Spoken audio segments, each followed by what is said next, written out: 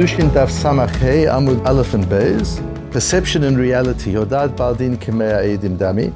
We're in this very difficult phase at the moment between the shock of what has happened and the concern and worry about what's about to happen.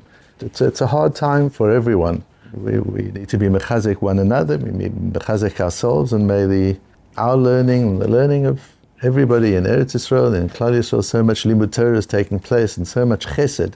May all the limud Torah and all the chesed be a schut to protect Klal Yisrael and Eretz Yisrael from our enemies as we go ahead to secure our futures, that our soldiers and the country should be protected. A woman came up to me after shul on Shabbos and says that this time she's needed a lot of chizuk, and so she listens to the various things that I've put out, but she thought she would try the matmonim, although she has no background in this at all, and she thought it would be way over her head. And she was just so amazed that she got such a lot out of it. And again, it's a word to those people who are not that technically advanced. We're doing a complicated piece of Gemara today, but you'll find it fascinating and you'll find it illuminating, and of course there's always the precious matmon that we get out of it. The issue that we're going to be dealing with conceptually is the issue about perceptions and reality. My view of the truth, my view of reality, and an objective view of reality. From a more technical perspective, what we're looking at is the din of needing Adim for Kiddushin. So you've got to have two witnesses at a wedding, as we know, and they're a very important part of the Kiddushin. What happens if two people get married and there are no Adim? And they both agree they got married, and everybody agrees. Everybody knows they got married. There's no question about that. But there are no proper witnesses. There are no edim. What is the status of that marriage? Now you'll remember back in the beginning of Gittin, we talked about two different kinds of edut: the edus raya and the edus raya and the edus kiyum. Sometimes witnesses are used to provide evidence to substantiate an event, and sometimes it's lekayim, it's to give authority to an event. And we talked about Gittin and about Kiddushin in that light. Today we realize in our sugya that the need for witnesses in Kiddushin is closely linked to the need for witnesses in mandatory matters. So you can't just say, well, in Kiddushin you need witnesses because it's Eidei Kiyum. They validate the event, whereas in mandatory matters they simply give credence to the event. That we can't really say because we see the linkage. So we've got a Rambam in Hilchus Ishus where the Rambam says, based on our Gemara, Hamakadesh be'ed echad ein choshishin likidushav. If a person used only one witness at the wedding is not valid. Even if they both agree that there's no question, nobody's arguing about whether there was a wedding or not, there just weren't witnesses. Kavachomel mekadesh below edim, and certainly if there are no witnesses at all, wedding's not valid. On the other hand, Zeh HaKinyan, the Rambam says in Hilchos Mechira, these laws of Kinyan, ein tzarich liot bifnei edim. When you're making a Kinyan, you don't need witnesses. So in the laws of mandatory matters, you don't need witnesses for a Kinyan, for an acquisition. The only reason you need Kinyanim is in case there's a dispute afterwards, so the witnesses can settle the dispute. But if there's no dispute, you don't need witnesses. But in Kiddushin, you do. And yet the very need for witnesses in Kiddushin is learned from Mamonot. Because we've got when it comes to the laws of Mamonot, in Parsha Shoftim, we have Al Pi Shnei Eidim or Al Pi Shlosha Eidim Yakum Davar. The verse that I quote at the beginning of the source sheet. And we've learned that before, that matters are established in matters of mandatory issues through two witnesses. And that same word davar appears in the posuk we've been using all the way through Gittin and through Kiddushin, that one posuk. Ki yikach ish isho v'alav v'yayim lo timtzachin be'enav ki mitzah ba'ervat davar, the laws of marriage and divorce in the same posuk. And the word ervat davar is there. And the Gemara learns from the fact that there's a davar, a gzera shava. Davar is used seemingly unnecessary in the marriage posuk, and it's used seemingly unnecessarily in the mandatory posuk. And we learn from there, davar, that just as you need witnesses in mandatory matters, you need witnesses at a wedding. So you see that the nature of the witnesses is the same, and yet in mandatory matters we say if everybody agrees, you don't need witnesses. And in a Kiddushin we say even if everybody agrees, you need witnesses. So in what ways? How do we learn the one from the other? And yet they're not learned one from the other. It's all revolves around our Gemara. The Gemara says on Amud Aleph, Omer Rav Nachman Omer Shmuel HaMekadesh be'ed echad ein chosheshin lekidushav va'afilu shneim modim. That's the source for the Rambam. That if there's only one witness, and certainly if there's no witness, even if everybody agrees the wedding took place, but there are no witnesses, there's no Kiddushin, she doesn't need a get, she doesn't need anything, that's not a marriage. The Gemara goes backwards and forwards and then says on the second page, my havala, so what's the din? Rav Kahana Amar Ein Chosheshin Lekidushav. This is one of these wonderful mornings where we're looking at psukim in the Torah from over 3,000 years ago. We're looking at a Gemara from nearly 2,000 years ago. We're looking at a Rambam from 1,000. We've got 3,000 years, 2,000 years, 1,000 years. Then we've got an Tosfos, and then we've got a Reb Shimon Shkop from the 20th century. That's the scale of what we're going through, what we're living through, and understanding what Torah is. It's just unbelievable. So the Gemara says, so here we have Rav Kahana and Rav Papa in our Beis HaMedrash this morning. Rav Kahana says, Ein chosheshin lekidushav, Rav Papa amar chosheshin lekidushav. They argue as to whether Kiddushin is valid if everybody agrees it took place, but there were no witnesses. So Rav Ashi says to Rav Kahani, clearly you learn from Davar Davar. The reason you think that you need witnesses is because we learn it from mandatory matters, Davar, but you need witnesses for Kiddushin. But in mandatory matters, if everybody agrees, you don't need the witnesses. You only need the witnesses if there's an argument. Why do you need witnesses for a wedding no matter what? If there weren't witnesses but nobody's arguing, who cares? Why is it not a good wedding? There's a difference. In mandatory matters, if everybody agrees, who are the interested parties? Who are the stakeholders? The claimant and the defendant. He says a loan took place, he says a loan didn't take place. In this case, they both agree a loan took place.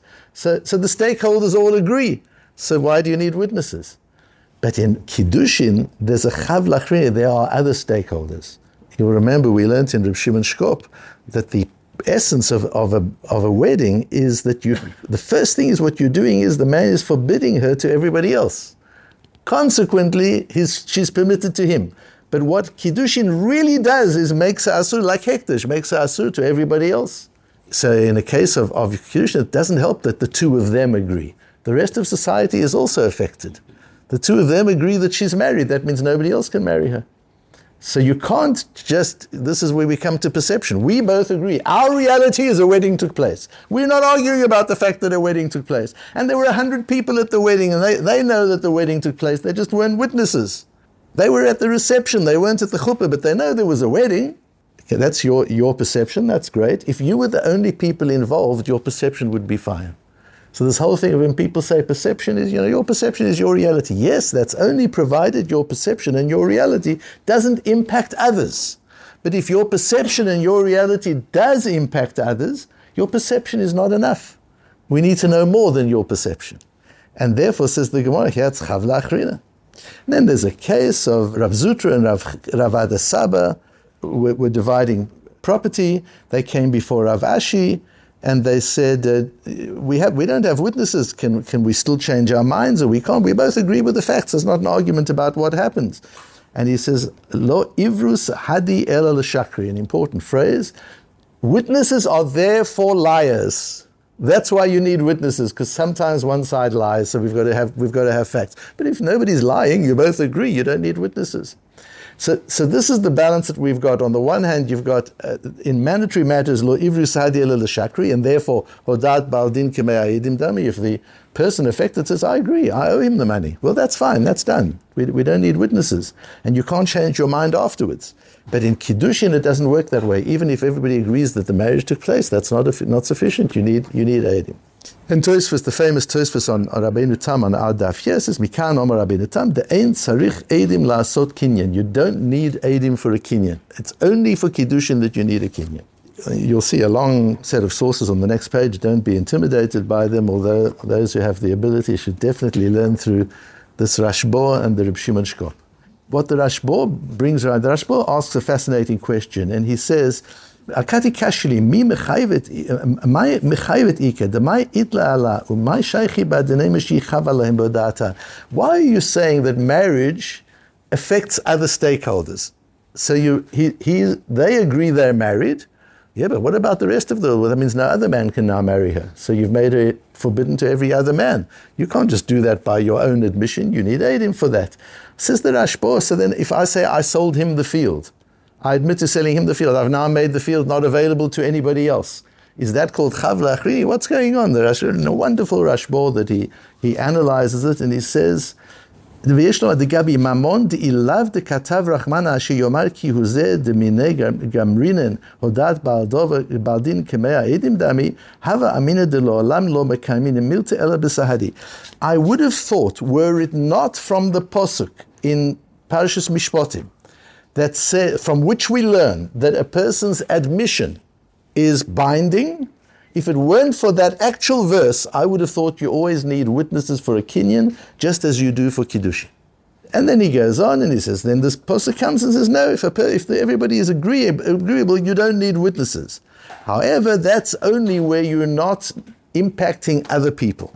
Where you are impacting other people, it doesn't apply.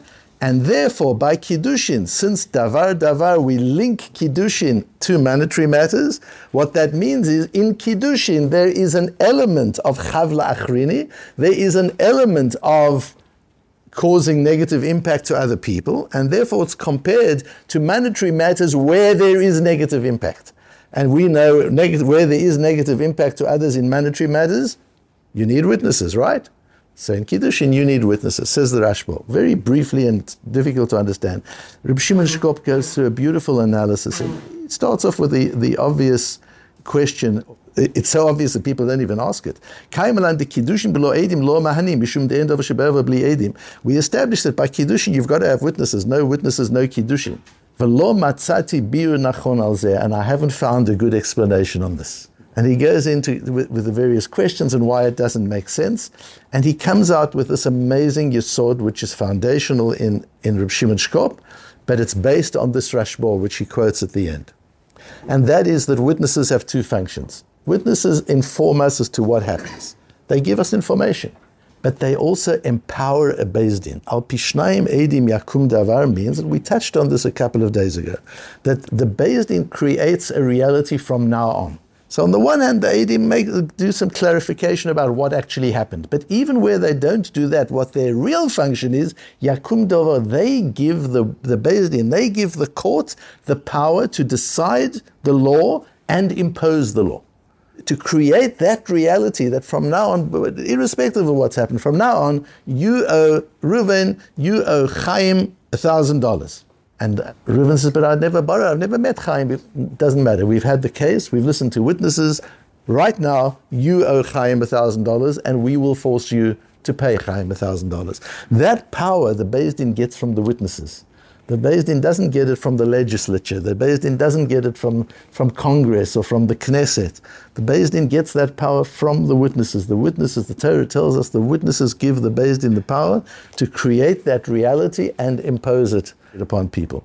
And what about, Reb Shimon Shkop explains, when they agree? So Hodat Ba'al Din Kemea Edim Dami. So what happens now? A man comes along and says, I agree. I owe Chaim $1,000. Beis Din says, fine, we don't need witnesses then. And a week later, Chaim comes back to Beis Din and he says he's refusing to pay the $1,000, which in front of you said he owes me. We'll force him to pay. So Reuven says, but there were no witnesses. Chaim can't bring proof that. But you admitted to it. Yes, I admitted to it, but the Torah says, Al pishnayim edim yokum davar. Yes, but we learn from Ki Huzeh that once you admit to something, it's binding, provided you're not impacting another person negatively. If you're not impacting anybody else, it's just between the two of you, then your admission is kemea edim. You also give Beis Din that same power. Just as witnesses give Beis Din the power, the Torah teaches us from these psukim. This whole piece is based on the three psukim that I bring in the beginning of the sources. From these psukim, we learn that your admission gave Beis Din that same power. So it doesn't matter anymore if there's evidence or there isn't evidence, or you did borrow or you didn't borrow. The fact that in front of us you admitted that you owe him $1,000, from now on you owe him $1,000 and Beis Din will enforce that. That's the power your admission gave to Beis Din. And what we see over here is this difference between a person's perception. So a person comes on and says, we agree. We agree that Reuven says, yeah, I agree. I owe him $1,000. Are there any witnesses? No, nobody was there. Does anybody in the world know this? No, nobody knows it. Could you bring proof that you owe him $1,000? No ways I could bring proof, but I admit to it. That becomes a reality. We don't look for any more proof. If you're certain about something, you don't need proof. If you're certain about something, you don't have to ask a shaila. If you're certain about something, you don't have to ask somebody for advice. You don't go looking for proof in things that you're certain about. Every day of your life, are you going to go and ask for proof that it's daytime? Proof that it's nighttime? The things you know for sure. Is it cold today? You're going to ask for proof? The weather forecast tells you that the temperature at the moment is 25 degrees. Are you going to ask for proof? They're things you know. Once if you know it, you don't have to ask for proof. However, when what you know, no matter how certain you are about it, impacts other people, your knowledge is insufficient. Your knowledge is sufficient for you. If you know something for sure, you don't have to ask a shaila, that's true. If you know something for sure, you don't have to go to Beis Din, that's true. If you know something for sure, you don't have to go and look for witnesses. That's because you know it. But if your knowledge impacts other people, we can't rely on your knowledge. Now we need real information. Now we need to be able to establish what the facts really are, and for that we need edus. And that's something that's important in our conversations with ourselves and our conversations with others, particularly at a time like this, when you get into this moral subjectivism that we've always had in the Western world, and now we're going to see it creeping in as things get more difficult and people start getting killed. We're going to get this. Is Israel within its rights to cut off water and electricity to Gaza? What about proportionality? And and everybody's got an opinion. And people are very sure about their opinion. They're very clear on what their opinion is. That's fine, you've got your opinion, that's for you. But you can't impose your opinion on other people to their disadvantage. For that, there's got to be halacha. For that, there's got to be you've got to start looking far more objectively. And thank God we've got a Torah. Otherwise, where do you start with this? Is it the right thing to do or isn't it the right thing? I have an opinion, it's wrong. I have an opinion, it's right. Who's right? Who's wrong? So there we have to come to halacha. That's where we get into halacha. Halacha is where your opinion isn't enough because your opinion can prejudice others. Your opinion is fine when the only person it can prejudice is you. Then your opinion is valid. But if your opinion can prejudice others, your opinion is irrelevant. What we need is a psak din, we need halacha, we need to know what the truth is. And in the conversations we will all be having over the next few months, it's an important idea to remember. Your opinion is irrelevant if your opinion prejudices other people. All that's relevant is what is the halacha, what is objectively right, what is ethically correct. And for that we've got to go to objective sources. This can no longer be a matter of personal opinion.